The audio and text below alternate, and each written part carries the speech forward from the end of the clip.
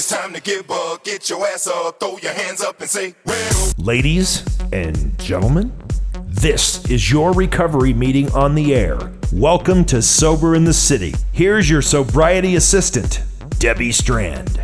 Do you or someone you care about suffer from untreated alcoholism or addiction? Contact Believe Treatment Center now, 1-855-874-2354, or visit BelieveTreatmentCenter.com. Believe Treatment Center, we understand. I'm Debbie Strand, back with more Sober in the City, talking about how you can work a program of recovery and overcome your addictions, whatever they are. Drugs, alcohol, gambling, smoking, shopping, food addictions. They're life issues we all experience. Whether you're in recovery or not, whether you need recovery or not, we're here to get you help. Call us now. Share your opinion. Tell me how you stayed sober through the weekend, or tell me that you didn't. 800-SOBER-05. And visit us on SoberInTheCity.com and listen live to the Sober in the City app for Apple Android devices. You can hear this show and previous shows there and share them with your friends. Give them to a sponsee that's driving you crazy. Let us talk to them for a while. Give us a call. Let us know you're listening to the show. We want to know that you're out there and what you're getting out of it. But right now, more about doing the work of a program, what you can expect, how it has worked for others, and how it can work for you if you honestly try. I felt like, from what I'd heard from people share, that when they were going to go through their fifth step, which is admitted to God, to ourselves, and to another human being the exact nature of our wrongs, we go through step 4, where we take this personal inventory, we write down all our resentments, find out where we were selfish, self-seeking, dishonest, and afraid. We find out what our parts were in resentments. And then in step 5, we sit down and we read all that stuff to someone else. And what that actually does is it loses its power. Those resentments no longer own us. We no longer think of those people who we felt at one time offended us, because then we could see our part in it and that it's not so bad. We lose shame. We lose guilt. A lot of different things go on. But I thought, from what I heard everybody sharing in the meetings that I was going to, that I was going to see rainbows and butterflies and the heavens were going to part. But you know what? I did feel really good at the time that I had accomplished something. And also, as I was sitting in meetings and going to step studies, and I'm watching all these people go through their steps, I felt like I wanted to be a part of, and I felt like I was fitting in with the cool kids. You know, the cool kids were doing their steps. The cool kids were getting through, and then the people who weren't being successful in staying sober weren't doing this work. So I wanted to be successful staying sober. I wanted to hang out with the cool kids. That's who I considered cool. So for me, it was a process of letting all this stuff go. I let this program wash over me. I had some harsh edges. Imagine that. And I needed to be softened out a little bit like beach glass. But I haven't lost my whole personality. I'm still pretty strong. I'm still pretty tough. But step 5, sharing my resentments, what my part was in them, helped me to begin to let go of the shame and the guilt and to see where my fears came from, and that my fears were never as big as I had hoped that they would be. So today, it's easier to go through life. I'm also going to touch on steps 6, 7, and 8. 6, 7, and 8 were really easy. Step 6 is where we were entirely ready to have God remove the defects of character. Yeah, I wanted my bad stuff gone. I didn't want to keep acting out. And in 7, we humbly asked Him to remove our shortcomings. There's a little prayer in the book. When you get to reading step 5, you say, yeah, okay, I'm ready to have the defects removed. You read this short prayer, and you're through 6 and 7 that quick. So 5, 6, and 7 can be accomplished quite quickly. And then step 8, you just make a list of people that you had harmed and become willing. No, you just make the list. Just make the list. You don't even have to become willing yet. Wait, do you? Make a list of all persons we'd harmed? Yeah. Let me read that again. In step 8, we make a list of all persons we'd harmed and just become willing to make an amends to them. We're not actually making that amends yet, so relax. You're not there yet. Your sponsor will guide you, which means you have to have a sponsor. So step 8, all we have to do is take our step 4 and write down the names of all the people that we had resentments towards. That's it. It's that easy. So 5, 6, 7, 8, whip right through them. So these steps are not as big and hairy, scary as maybe you think that they are. We're going to go to some of the callers and we're going to see what their experience is with them. We're going to go to Ken from Fort Worth, Texas. Ken, go ahead and share on, touch on 4. go into 5, 6, 7, 8. How did all that work for you? Did that go quite quickly for you as it did for me? Well, thank you, Debbie. It's wonderful to be back again. It's been a long time. I was glad to see you got the band back together. My step 4 was a desperate need for air. 20 years of drinking, 10 years of drugging. I'd pretty much come to the last house on the block. I lost everything. So doing my step 4 was critical, and unlike a lot of people, I really wanted to get it done. A lot of people are scared of it. I needed to just go in, take my punches. I was already beat up. I can't get any more beat up. But I just jumped into my step 4, and I had a sponsor who was a part-time sponsor, so I got to do my step 5, 6, and 7 when he was between movies and dates. But I got it done. And sadly, there's a lot of that going on out there. But I won't talk about AA. I'll just talk about me and the steps. My step 5 was the cleansing. It was what I refer to as when you call a plumber because your toilet stopped up, you run that little snake down in there, and all of a sudden all that crud and nasty just comes right on out, and everything starts flowing smooth. I mean, it's great.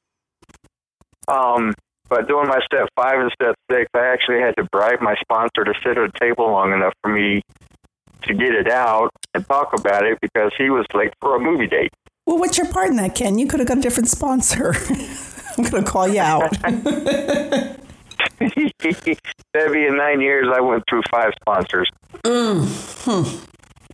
That's tough. So, firing a sponsor That's a lot. was not a problem. Yeah.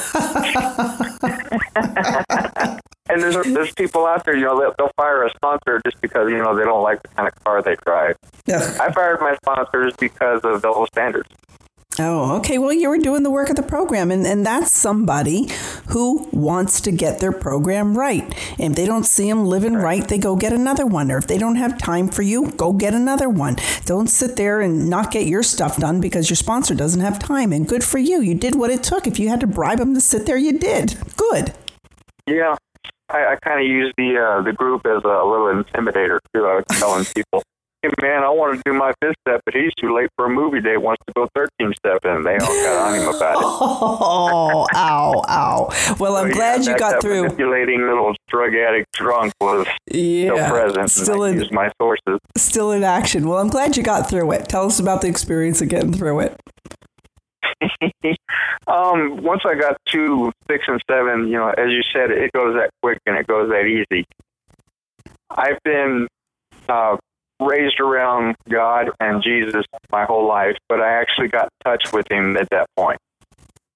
It's one thing to say you know him, but you really don't. And then I finally got in touch with him, my higher power. Let me preface that. That's my higher power. And I really started to get to know him. And I remember doing my 7 and 8, and then going back to my roach-infested apartment. Yeah, I was down and out and dirty. And cussing at God, dropping the F-bomb and calling him everything but an entity. And then asked him to humbly remove my character defects to help me see my part in it, to help me go forward. And when I was wrong, I promptly admitted it, apologized to that individual, and went forward. And I made this a daily practice. That's what I did. 7 and 8. 7 went pretty quick. I did my prayer, but it really didn't start taking any kind of effect until years later. But in the AA rooms, they tell you, fake it till you make it. So I did that. Now, a lot of people take that out of context, but for me, it was, okay, I said the prayer. I'm addicted to a drug called instant gratification, and it wasn't coming, so I made my prayer, then I went forward. I really didn't put any never mind into it. Step 8, I started making a list. To this day, and it's been, matter of fact, it'll be 9 years in May. To this day, I am still, when it's convenient, seeking out people and making amends to them. Just a couple years ago, I made amends to my grandfather. My parents were absolutely first, and then those people around me, as far as associates, quote, friends, next. And to this day, my best friend from high school, who I call my brother, not only accepted it, but has now embraced me. and actually includes me in his family functions and whatnot. He's now married. He's a police officer, and he's got a little girl. So I'm Uncle Ken. And it's been great. 4 through 6 for sure are very critical to me. I've actually done 2 or 3. Every time you get a new sponsor, they want to go back and do the 4th step. I said, okay, fine, let's go. And they just look at you puzzled, like, what do you mean, let's go? Let's go. Let's do it. Let's do it. I'm ready. Yeah. You know, we're going to go to the plumber. By God, we're going to pay him to clean out the pipes. Let's clean out the pipes. That's right. But that's just, you know, part of my defect as a drunk. I would take that the wrong direction. But my nature is aggressive. If I'm going to do something, then let's get it done. Don't sit there and talk about it and fiddle part and everything else. Just let's get it done. Okay, how do you want me to do it? Because the other 3 sponsors told me to do it like this. Okay, well, we'll do it like that. All right, you never know. You do it different. You might find something different. Absolutely. And every time I did one, I found something new. I found something different. Just this revelation, this epiphany. Oh, my God, I need to. And it goes forward. And the steps have been critical in my life. I still practice them today here at the house. My wife and I will have been married 7 years in April, and we practice the steps here. Now, mind you, she wasn't an alcoholic and didn't need recovery, but she did drink. And in honor and respect of me, for almost 9 years now, she's been sober. I've got a friend in the Palm Beach Gardens area that just started a meeting, 12-step work for normal people. So tell everyone you know, stand by. It's coming. I love the steps. I think everyone should work the steps. I think it's a good thing. Mm-hmm. Ken, thank you so much for sharing your experience. We're going to go to Carlos, and Carlos is from Washington, D.C. Carlos, welcome to Sober in the City. Hey there. Carlos, you hear us sharing about steps. Share with us a little bit of your experience, specifically 5, 6, 7, 8. Okay, although it'll be kind of strange to share about 8 and not at least mention 9. Please do. 5 is the follow-up to 4. And it explains in the 12 and 12 that if we try and talk to God about it without talking to another person, it's real easy for us to cheat. It's real easy for us to, we get used to the idea of having a higher power that knows what's going on, but it doesn't directly interfere with us. So we don't sweat it that much if that's all we're doing. If we talk to ourselves, well, alcoholism is in large part a disease of rationalization. Again, we're going to give ourselves lots of outs, and the work we did in step 4 isn't going to have much fruit if that's all we do. But when we share it with another human being, especially if that human being is someone who knows us, who knows our story, who has our best interest at heart even when we don't, who can be objective about our crap because it's our crap, not his. And that's kind of a pocket description of a sponsor, a good one, anyway. We can really get feedback that's useful. If we're trying to fool ourselves, if we looked at something and got the wrong idea, he can steer us clearer. If both when we're working 4 and when we're doing 5, if we get petrified by looking at only this bad stuff, and step 4 is not to identify our good features, although they can be listed there. It's to help us identify our liabilities so we can deal with them. It's very clear about that, both in the big book and in the 12 and 12. And I'd like to mention something in passing. The big book is our text. The 12 and 12 is a series of essays on the steps that Bill W. wrote for the Grapevine, starting in the late 40s. He'd had recovery for about a decade at that point when he wrote it. He understood some things he didn't when he, and on the first 4 chapters, he had the help of over 80 other sober drunks, wrote the big book. They were still, it's amazing how it came out as a perfect set of simple, clear instructions on how to work the steps. But we didn't understand a whole lot about how the steps worked back then. We had just kind of found them. When the book was published, nobody in the fellowship had been sober more than about 7 or 8 years. And those were guys who got sober before Bill W. and Dr. Bob got together, who got sober through the Oxford group.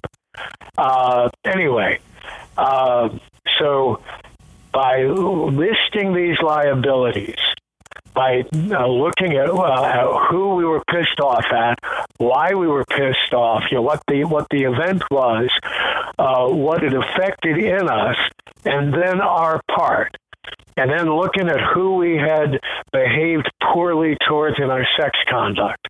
And by looking at our fears, we find out about a ton of stuff about what it is that we drink over, what the underlying causes and conditions really are. But if we don't have that information kind of organized and cleared up where it's murky, it's not going to do us a hell of a lot of good.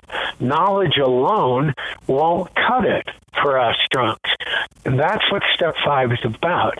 By getting together with somebody who I can trust enough to share this stuff with honestly, and by getting feedback from him. There were 4 or 5 things that I thought I had to take to my grave, that I didn't want to put on the list, but I managed to put on the list. Well, when my sponsor talked to me about his doing the same thing, and one of them, he did it worse than I did, and a big deal to him that I'd done these kind of things, well, that made it easier for me to accept. And a lot of people, on some or all of the things that they share in their 5th step, they feel a big weight removed from them. Isn't that way with everybody? First time I did Step 5 because I had done a non-big book approach to Step 4, and my sponsor let me get away with it because it was what was appropriate in that situation. I didn't get a lot of relief. The second time I did 4 and 5, I did get a fair bunch of relief. And it isn't so much for the relief. It's so we can find out what we need to work on and not be so overwhelmed by it, not be so afraid of it anymore. And it's weird. Step 4 is the one that most people these days get all terrified about and think, that's going to be the toughest one at all to do. But it's Step 6 that Bill W. said was the big deal.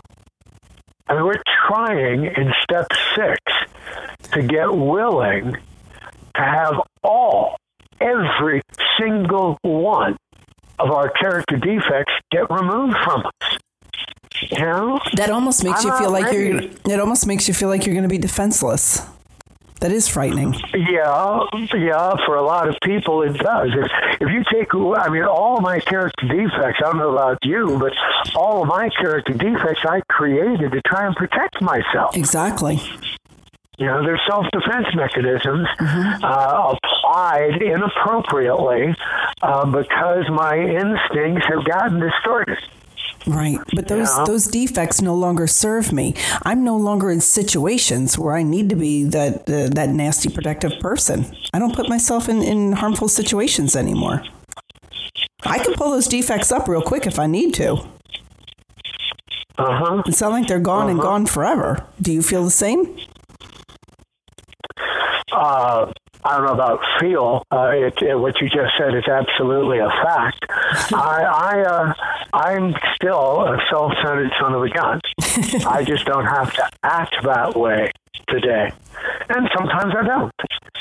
More often, I don't act as self-centered. And because I've been involved in service in the fellowship and outside of the fellowship for over 22 years at this point, I've gone beyond doing service, helping others because I have to, because if I don't, I'll relapse. And for me, to drink is to die. Right. It may not be that way for everybody, or at least they may not think it is. But if you're a real alcoholic like I am, when you start drinking, you start throwing away everything.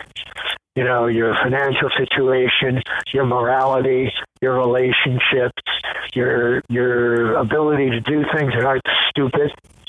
I mean, when I've been drunk, I've tried to cross a freeway without really paying attention to where the cars were coming. Oh, gosh. Yeah. Now that kind of stuff can kill you. Absolutely. And I did 2 prison stretches before I got sober, Yeah. I'm sorry, you were saying something? Yeah, no, that playing in traffic will kill you quick. Uh-huh. But the idea of giving up all of them is real scary if you really look at it. So it's a good thing that we're not actually doing it. What we're doing is step 6, and this is what got it more comfortable for me, is we're becoming willing to have our higher power get rid of them. Now, one thing that I take from that not everybody does, is I have to be willing to start doing work to change those behaviors. The steps work. 1 to 3 are the preparatory ones. 4 through 9 are where you carry out the decision in step 3. 10, 11, and 12, some people call the maintenance step. I personally think they're the spiritual growth steps. When you've gotten the nonsense out of the way, 10, 11, and 12, which you grow and grow and grow inside where it counts. Beautiful. Carlos, thank you so much for sharing that experience, and you've been at it a long time. We really appreciate you being here. We're going to go to Robin. Robin is in West Milford, New Jersey. Robin, welcome to Sober in the City. Thanks, Debbie. Robin, you hear us sharing about the steps. Specifically, we're talking about admitting your 4th step, which is where you took your searching and fearless moral inventory, admitting it to God and to another person, reading that stuff out loud. And in 6, we're having we're getting willing to have God remove our defects of character. 7, we're saying a prayer to ask Him to remove our shortcomings. And in step 8, we're making a list of people we had harmed, and we're becoming willing to make an amends to them.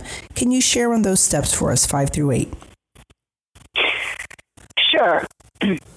Before I get started, I just wanted to say I really liked what Ken had said about steps 4 and 5 and naming those steps like air. I can definitely relate to that. Definitely. I was one of those bottom of the barrel people. When I got to recovery, I had nothing. I've been in and around 12-step fellowships for over 18 years now, and I've worked the steps. I'm actually working the steps again for the 4th time. I happen to live in an area where it's kind of believed that you should just work the steps and then do it again and do it again and do it again.